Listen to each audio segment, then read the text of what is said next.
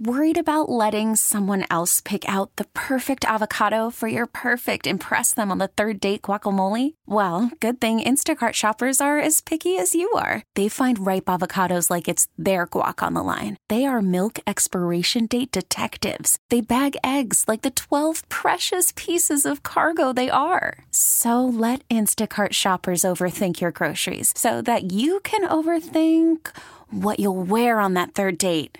Download the Instacart app to get free delivery on your first 3 orders while supplies last. Minimum $10 per order. Additional terms apply. You could spend the weekend doing the same old whatever, or you could conquer the weekend in the all-new Hyundai Santa Fe.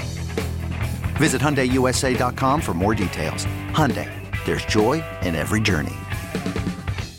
It's OMF on EEI.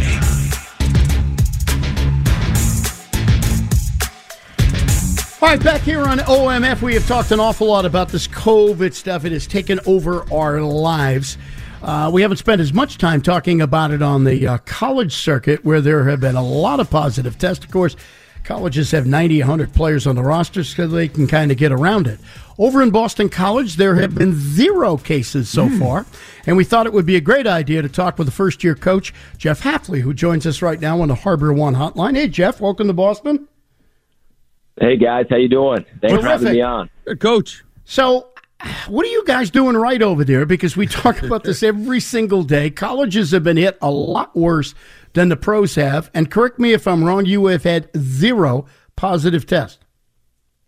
Yeah, so far we've had 0 tests. It's hard to believe. I mean, especially with all the students back on campus and our guys living in the dorms and walking around and really just being with the everyday population. We're really not a bubble anymore. It's just a credit to our players, just sacrificing for one another, respecting one another, wearing their masks, washing their hands, not going out, not going into other people's rooms, and just doing everything they can to stay safe. It really is amazing.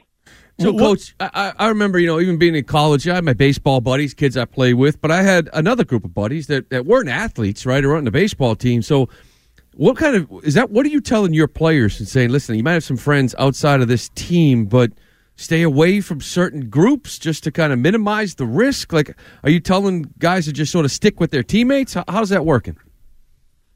I'm not giving them really any restrictions and forcing them to do anything. I'm just telling them to be smart. If you have a girlfriend, I respect that, and I get that. But you gotta know where your girlfriend's been and who she's been around with, and she's got to be smart. Just like you said, if you got a buddy on the baseball team, you got to be smart. And you're not just putting yourself in jeopardy. And I keep saying, if you go out and you're selfish and you're not just worried about yourself, you're talking about putting some of our seniors in jeopardy. And if you don't want to be here, I'm good with you. Go and come back next year. I'll have your scholarship, and I won't judge you. But if everybody's going to stick together and we all want to do this, then we're going to have to sacrifice. And, for the most part, our guys have been incredible. I'm actually amazed, Coach, that you guys have 0. I think that it's a testament to you and, I guess the fear that you're instilling in the players, because we're seeing what the league, the NFL, is doing to some of these, NFL players, and I'm going to fine you, I'm going to, suspend you. I mean, what's the most important thing that you've told them to get them to listen? Is it just, love your teammate, respect them, or are there some sort of repercussions involved if they don't do the right thing? No, there really aren't any repercussions. And I know that sounds crazy, but it's literally ask all the seniors to stand up and have all the young guys look at them and say, guys, if you go out or you don't have your mask on or you hang out with the wrong people, then you're putting their whole senior year, which they've worked so hard for, in jeopardy. And again, if you want to go out, just come into my office and tell me. And if this is too hard, just come into my office and tell me. And you don't have to be here this year. And the guys have just bought in. And like I said, from the protocols we have to the medical people, it's all phenomenal. I get that. But it comes down to these kids, and they have to get a lot of credit. We're talking to Jeff Hafley, the coach over at Boston College. So you talked about what you say to the kids, stay out of contact outside the football field. The one thing we're finding out, and we saw it in the pros, is 20 members of the Tennessee organization, quite a few of them players, ended up contracting the virus, and yet the team they played on the field, the Minnesota Vikings, had 0. So do you change anything with practice on the field, or do you feel pretty comfortable right now when you get in a game, and even in the trenches with an offensive and defensive lines, that you're pretty safe there? We do feel safe in the game because we test so often. We test the night before the game. The teams we play have the same protocols, and then we're all in a hotel together. So once we get into that hotel, it does almost feel like we're in a bubble. And when we get into that stadium, it feels the same way, and you feel safe in there. At practice, we just have to be really careful. We have to spread out. We have to have our masks on if our helmets aren't on. And, we trust it right now, and our guys seem like, they feel really safe and they feel really comfortable. But it is hard, and I'm sure there will be a time 2 or 3 weeks from now where we'll be dealing with it just like everybody else is. Coach, I know we talked to you early in the year, and I forget what your answer was. I think I asked you if you had any players opting out, before the year started. I wasn't sure, but, if you did, I don't know if you're still in contact with some of those kids. Maybe do they regret that decision? We really haven't had many at all. I can't even tell you if we've had one guy who's opted out. So I really haven't had to go down that road yet, truthfully. So what about parents? Because, you're dealing with 18, 19, 20-year-old kids. Well, I'm sure you might have heard some concerns about playing this season. Have those concerns sort of gone away given how they've seen you handle it? They have. And, truthfully, I've also asked help from the parents. Talk to your sons. I could really use you. I could use all the help we can get. After a victory, please tell them to hang out with their buddies and the guys on the team, but please stay home and be careful because I can't do it myself. It's us, it's the staff, it's the medical people. But I've also asked the parents to kind of jump in and help and just keep that constant reminder. And they've been great so far. Haven't had any calls that people feel unsafe. And, I guess we've just been really fortunate thus far. You know what, Coach, one of the rules when I first took this job here was that we weren't allowed to talk about college football or college sports, period. So, because it's more of a pro town. So I'm looking at the BC program and looking at you, and I'm like, wow, this guy's got a lot of energy. Team seems to be rattling around you. You're saying all the right things, and you're doing all the right things. What is it going to take for Boston College football to be part of the Big Four that exist here in Boston? How are you going to get more eyeballs and more attention and people taking your program seriously? Well, I think you saw a glimpse of it when we play a top 10 team at home. Hopefully next time people can actually come to the game and see us play live. We got to play well, and we have to win those games, and we will. We're going to get better, and I think it will be hard this year, and we'll have our ups and downs. But I'm going to bring the energy. I'm going to coach these kids at a high level. Our staff's going to do the same. We're going to bring in some really good recruits. I think you're seeing it now with our quarterback. He's got a chance to be really special. And we got to win games. And I do believe if we win, people will start talking about us. So it's my job to make sure that we do that. Jeff Hafley from Boston College, the first-year coach, is joining us right now. The quarterback, obviously, got the waiver out of Notre Dame, immediate eligibility. So to build the program, there have been some good players over at Boston College over the years. You see them littered around the NFL right now. You were with the program in Ohio State that probably didn't have a difficult time recruiting. Is that going to determine how successful you become here, Jeff, is whether you can get those top-notch players to come to Chestnut Hill?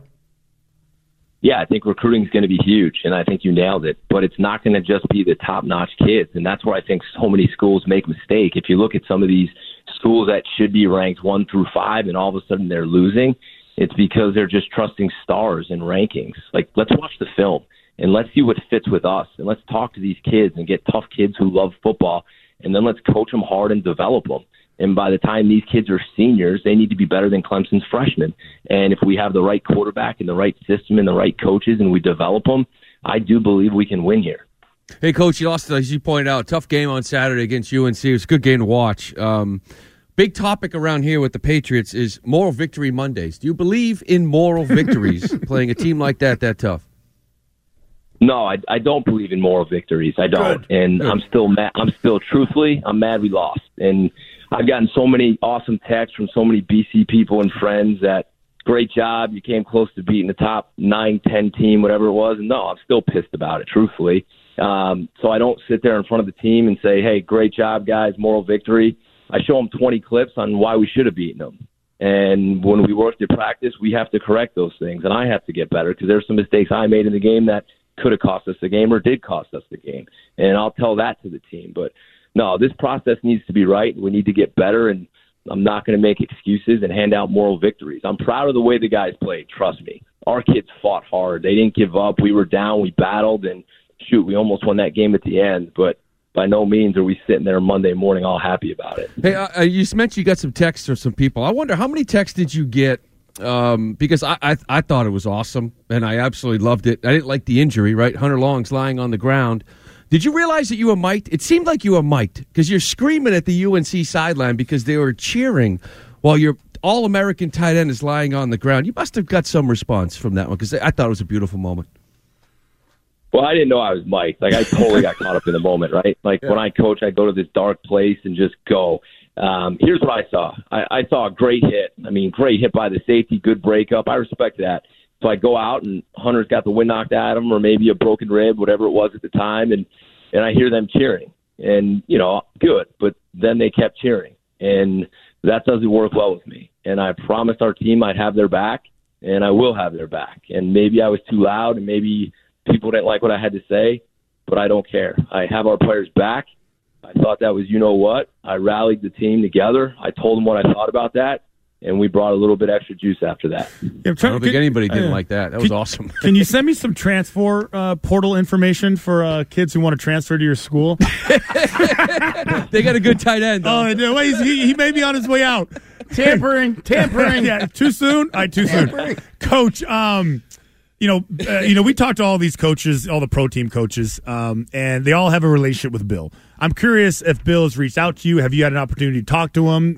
Maybe I know you couldn't physically be at practice this year. I'm curious to know if you guys have made contact and at least kind of chatted on the phone. I have not yet.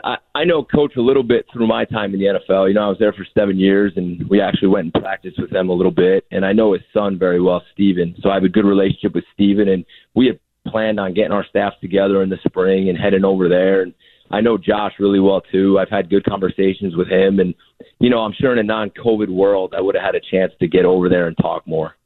Hey, Coach, Christian over here played with Mike Vrabel when he's with the Patriots. So my question is his kid as big of a wise ass as Mike is? In a good way, but still. His kid's awesome. He's got a great personality. He's tough. He's fun. I'm sure he is off the field, you know, when he's with the guys. I could definitely get that, and I actually hope he is because I like that about him. But he hasn't been with me. But Coach Vrabel's been awesome. He's a guy that's reached out, lended his support, and just a great family. Yeah, I feel like you got a lot of, I don't want to call them famous people. Tessitore, right? Yeah, you got a lot of, like, how many of these, because I feel like, you know, your college world is so different than pros because the parents are always butting in.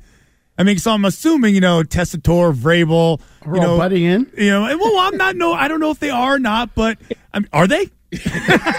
No, the parents actually been really good.